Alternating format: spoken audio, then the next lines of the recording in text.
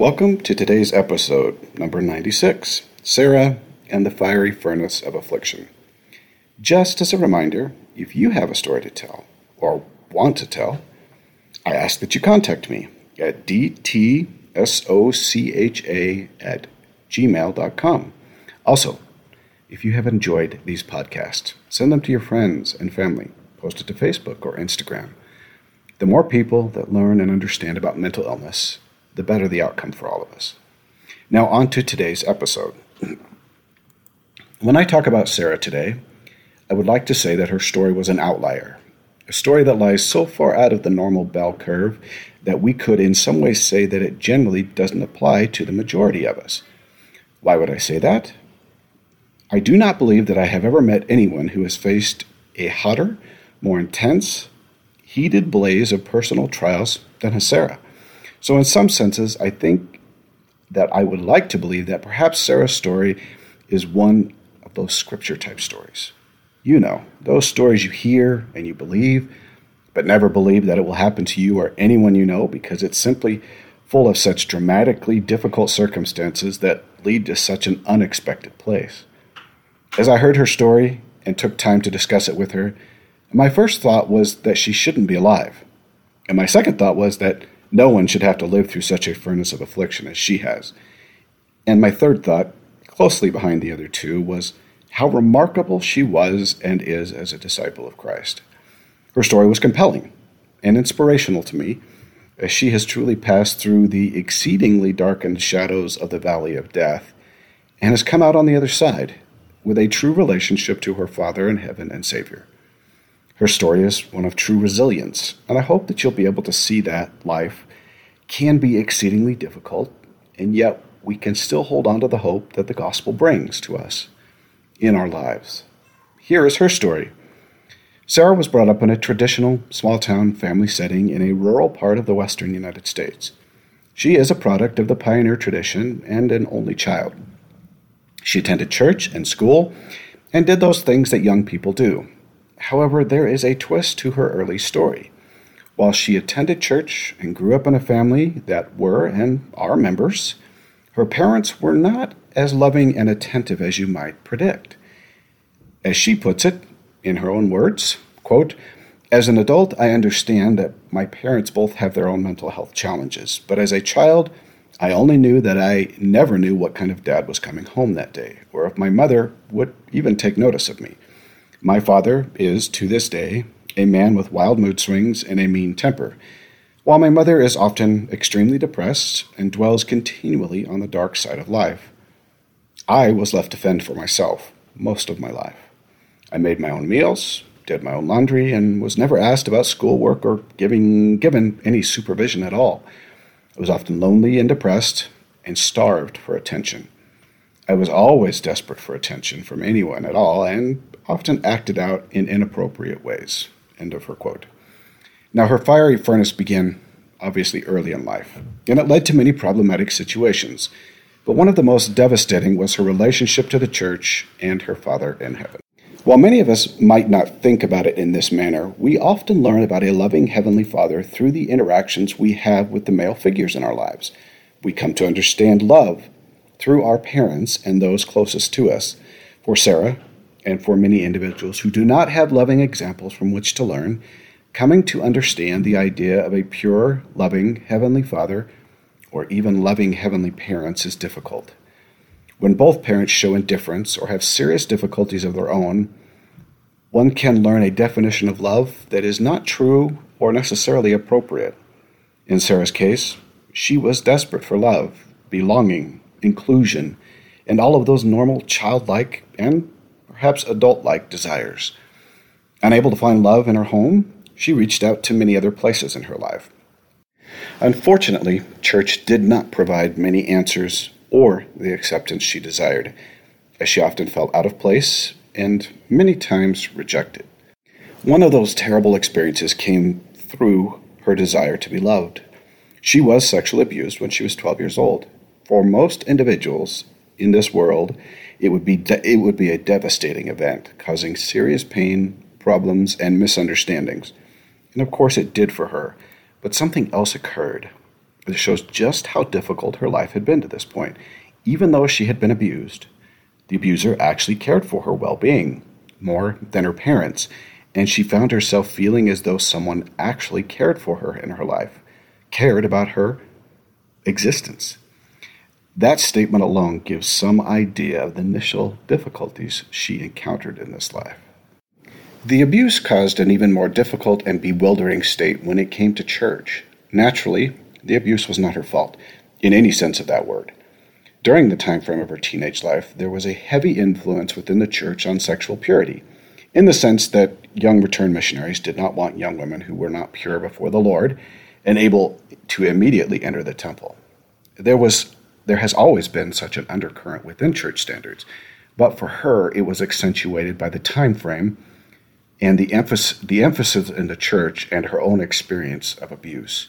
Those teachings, which should have been comforting to her because the abuse was not her fault, made her feel as though there was no hope for her, further driving her from church activity. Not only did she not feel accepted, she felt rejected. This is one of the many problems during that time frame, but was certainly the most notable and caused terrible emotional swings. Now I'm going to pause here for a moment to discuss something that ran through Sarah's story that to me is incredibly important to mental illness and life in general. At the time, she did not recognize it because of youth and immaturity, but she states now that she understands that most adults are trying their best to do what is right, even if sometimes their efforts turn out to cause further injury. She fully understands the theory and the practical application of the saying that we are mortals in a fallen world. One thing I found impressive about her story was her ability to find compassion for those who have caused her serious pain in her life. She was able to separate the action from the person and see not the hurt, but the intent of the individual. Even if their intentions may not have been the best, she seems to be able to put aside those comments that swirl around those of us who suffer like a dust devil. I believe that for her and for almost everyone who suffers, this ability to separate the person and the act and to ignore, laugh at, or set aside those comments that might derail our lives is one of the keys to her success. So much of what is said about mental illness in general and specifically directed at those who suffer has no merit, and to give it place to hurt, damage, or derail our lives is really to give it life that it doesn't deserve. Now, a well-intentioned young women's leader attempting to give a lesson on sexual purity is one thing, but Sarah seems to be able to do this with individuals who really should have known better. She had a seminary teacher, unable to see beyond her mental illness and family problems, call her, quote, a bad seed and without hope. She had an LDS counselor who should fully understand mental illness and all that comes with it, tell her she had no faith and needed to accept Jesus Christ in her life. Her words regarding the seminary teacher and the seminary experience are very telling.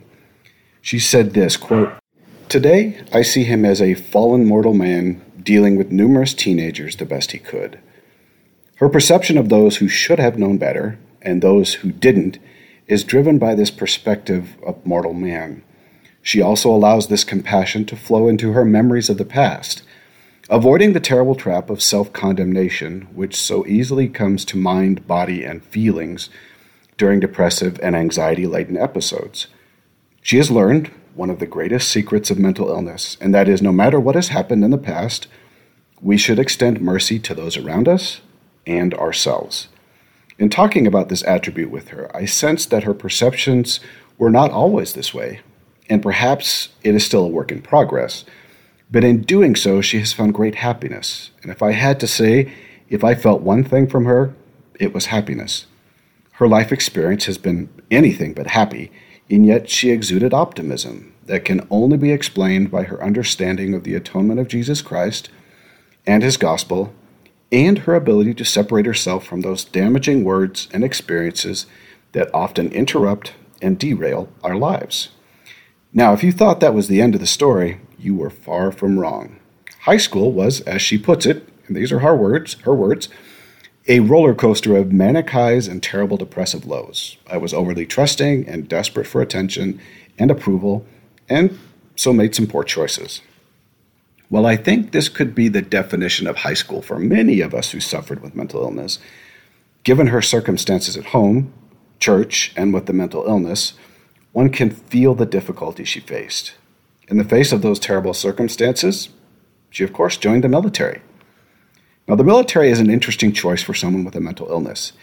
It can give the rigid structure that is so necessary to manage the illness, but at the same time, give terrible choices of morality, degrading speech, and a lack of respect for women, especially at the time frame she joined. The military has never been very good, or good at all, dealing with sexual assault in women in the armed forces, as far as relationships with men. This was more especially true when she served. She was subject to all the Army had to offer, and unfortunately, outside of the rigid structure, everything else was not conducive to having a mental illness. The military provided a compounding effect upon her illness, but that was not the only problem it provided. She served and traveled all over the world, including Iraq and Afghanistan. In both places, she experienced a life and death moment. While in Iraq, her conveyance was hit by an IED, which rolled her vehicle and caused her a serious concussion. Likely due to the misunderstanding about what concussions can do to the mind and body, not to mention mental illness, she was cleared to return to active duty and found herself in Afghanistan. This time, the IED explosion was followed by an 8-hour firefight, while she had been injured and seriously injured by shrapnel from the vehicle in which she was riding. Another concussion ensued, with additional serious injuries to various parts of her body. This time, the recovery was a year. This, of course, caused the mental illness to take a more serious turn with PTSD. While none of us is likely to ever experience IEDs and serious injuries from military action, what is important about the story at this point is that physical trauma can and does cause a host of problems for someone with a predisposition to mental illness. And while Sarah's story is dramatic, it does not take such injuries or drama to bring about serious mental illness. Anytime someone experiences trauma in their life, mental illness should be a concern. Not all mental illness from trauma is a lifetime sentence, but it can take many years for individuals to recover, even from the smallest form of trauma. Now, Sarah is unsure of what memory has been altered or rearranged, or forgotten due to her injuries, but interestingly, she seemed unconcerned about it. One thing of note about trauma and mental illness is memory loss. Most individuals will lose some memory while experiencing mental illness, and some will lose a great deal. Sarah appears to have a remarkable memory for someone who has experienced so much trauma. I have always looked at my loss of memory actually as a blessing, and I'm sure in many ways she feels the same. Most of what I have lost, I probably really don't want to remember, and I think that is true for most people, including Sarah. Now, you would think that Sarah has already experienced a lifetime of trials and fire, and that perhaps the Lord would take it a little easier on her. But it seems that we don't always understand the Lord's plan. So she decided to leave the Army after her injury in Afghanistan. And of course, she got married. Interestingly enough, she was probably not in the best place in her life to make a choice of a spouse, and she would agree that it was hasty and with the wrong person. It is interesting to me how often that is the case for those who suffer mental illness. I have met many individuals who have stated almost identical thoughts as Sarah said to me about her choice to marry, and have a diagnosed or even undiagnosed mental illness. Mental illness and its dependencies often cause individuals to select a boyfriend, a girlfriend, spouse for all the wrong reasons. And maybe, yes, there are a few right ones, but so many times mentally ill individuals end up in abusive relationships, abusive dependent relationships, and such was the case for Sarah. Now, she got pregnant and had a very difficult 3-week active labor and then a 3-month stay in the hospital. Now, eventually, the marriage ended, and Sarah ended up a single mother. These are her words for that particular moment in her life. I was alone, depressed, and had a baby who depended upon me. I would spend the next 5 years job hopping from state to state in hopes that the next place, the next job, the next change would make me different. We moved from one side of the country to the other. We made great friends, who I then ran away from in an effort not to remember that I hated who I was. Every time we left somewhere, I shut my mind tightly to forget who I was there. I always thought that the next place, I would be happy. The next job would be great. It would make me feel that I had a purpose. Now, I wanted to include this part of her life because it demonstrates one of the major symptoms of bipolar and depression and the underlying feelings so very well. For many of us, this idea of moving to get to the next place where we will be happy is a consistent event in our lives. It is always the next place, the next relationship, the next job, the next more education.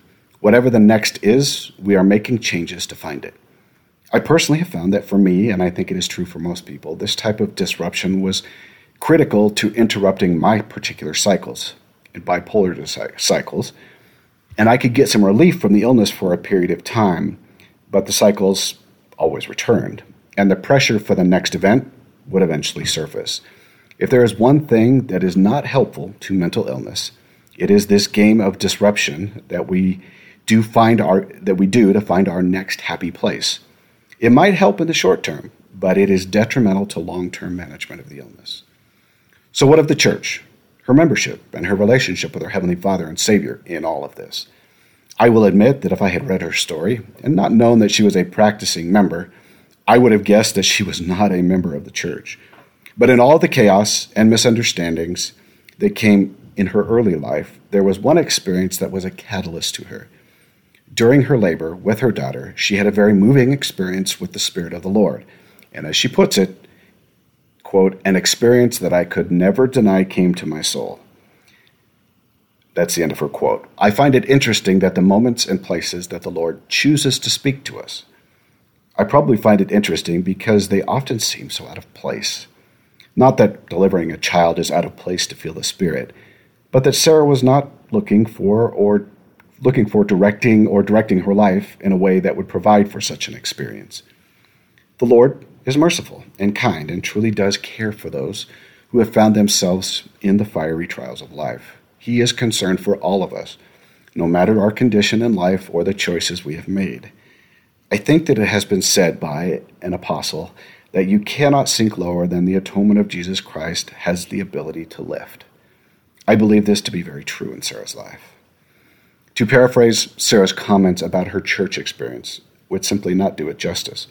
Her perception of where she is at with the gospel is remarkably astute and insightful.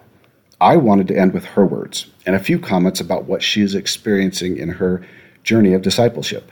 These are her words to me. Quote, I do find that while my relationship with God is much better, my feelings on church are pretty hard. I struggle mightily with attending church. I feel like an outsider most of the time. Often I attend church and never speak to anyone. I find discussions to barely skim the surface of gospel doctrines while I want to dive into the deep end. I find the endless talking heads, quote, and her quotes, of the church to be draining, overwhelming, and depressing. I'm often depressed at the end of conference or even just church. After much prayer and work, I have some things that work for me. I try to build more bridges to places where I can say yes. For example, being a primary chorister is more than I can likely handle, but I can offer to be a dependable sub. I speak out when being asked to take a calling. If I'm extended a calling but my mental state is low, I ask for time to consider it. Singing in the choir is very stressful, but I can clean the building. Sew a skirt for a trek or drop a candy bar by for someone who is having a bad day. I do my best to separate tradition, culture, and doctrine, and I ponder true discipleship. What makes me a disciple? What does it mean for me to be active in the church? I have found more I know why I do what I do, the easier church is for me. If I have a bunch of anxiety, sitting around waiting for 1 p.m. sacrament meeting winds me up more. So I find that reading an in-depth book about the scriptures, listening to a podcast on a gospel topic, or looking at gospel art might be all I can do that day. I no longer feel guilty for not attending church because I understand why I have what I have done. That being said, I do my best not to excuse myself from attending church or holding callings. Sometimes we still have to do just what we need to do. Attending the temple does not free me from my mental state. Having heard many stories of folks attending the temple and being free from physical pain made me think for many years that I should be free as well. Unfortunately, I have panic attacks and anxiety in the temple regularly. Sometimes the thought of attending terrifies me. I try to be very easy with myself when that happens. I do far more sealings and initiatory than endowments, but I strive to attend the temple and meditate on the covenants made there. Feeling the Spirit is my goal first and foremost, and I always accomplish that. Being a member means striving for perfection, and with my mental state, that often means dwelling on being member creates a terrible storm of guilt and depression. I do my best not to think about being a member so much. I don't worry about church. I think on the Savior. I sing primary songs about him. I stick to the primary answers as much as possible. I avoid dwelling on church history, previous prophets, and things we don't know unless I am in a very good mental state. I pray all of the time. I avoid members on social media and don't seek out things like uplifting church quotes or scriptures of the day or other things that other people think should make me feel good. I stick with regular scripture study, keeping the Sabbath day holy, and so much prayer. After years of self-medicating with behaviors that were not in harmony with being a member of the church, I have done my best to replace them with better habits. I would like to say I took up running and binge cleaning, but it's more like things such as journaling my emotions out, then burning the pages, a punching bag I beat with a blackjack, regular exercise, communication about my mental and emotional state with my husband, eating well, sticking to a schedule, reaching out to others, and indexing for family history. These are all very slow-growing habits that in the beginning were really, really hard. They do not provide the quick fix that darker habits provide to ease my emotional state, and they have taken a long time to help. I still sometimes backslide into anything just to stop my mental anguish, but I am quicker to repent and get back on the wagon, and after years of practice, I am much better. I find that simply making the mental shift to the I don't do that helped a lot. I tell myself that I could make that choice, but really, I just don't do that kind of thing anymore. Now, once I am really gone down a dark spiral, I'm gone, and things are going to be what they are. But with surer foundation, I have a much shallower bottom. Also, once I find myself in the mud, I do not wait to wallow with the pigs. I come clean about everything to God, start trying to make things right, and then fix any other relationships that need it. That's the end of her quote. Now, I have spoken much in these podcasts about how difficult some things in the gospel can be and are for those of us who suffer day to day. I will admit that Sarah's honesty and openness about her church experience is important. In fact, for me, it is the most important thing about Sarah. She is honest with the Lord, honest with herself, and honest with everyone. This honest approach to her life says the most about her and her relationship with the Savior and his church. I have found her approach to mental illness and her happiness about life engaging and refreshing and just a little bit contagious. I am very appreciative to her for sharing her story with me and with this audience. I hope that you have learned as much as I have from Sarah. While she will admit that she is a work in progress, she has become, in my view, more of a disciple of Christ than most of us become in a lifetime. Now may we always do our part so that the Lord can do his. Until next week, may the Lord bless your path.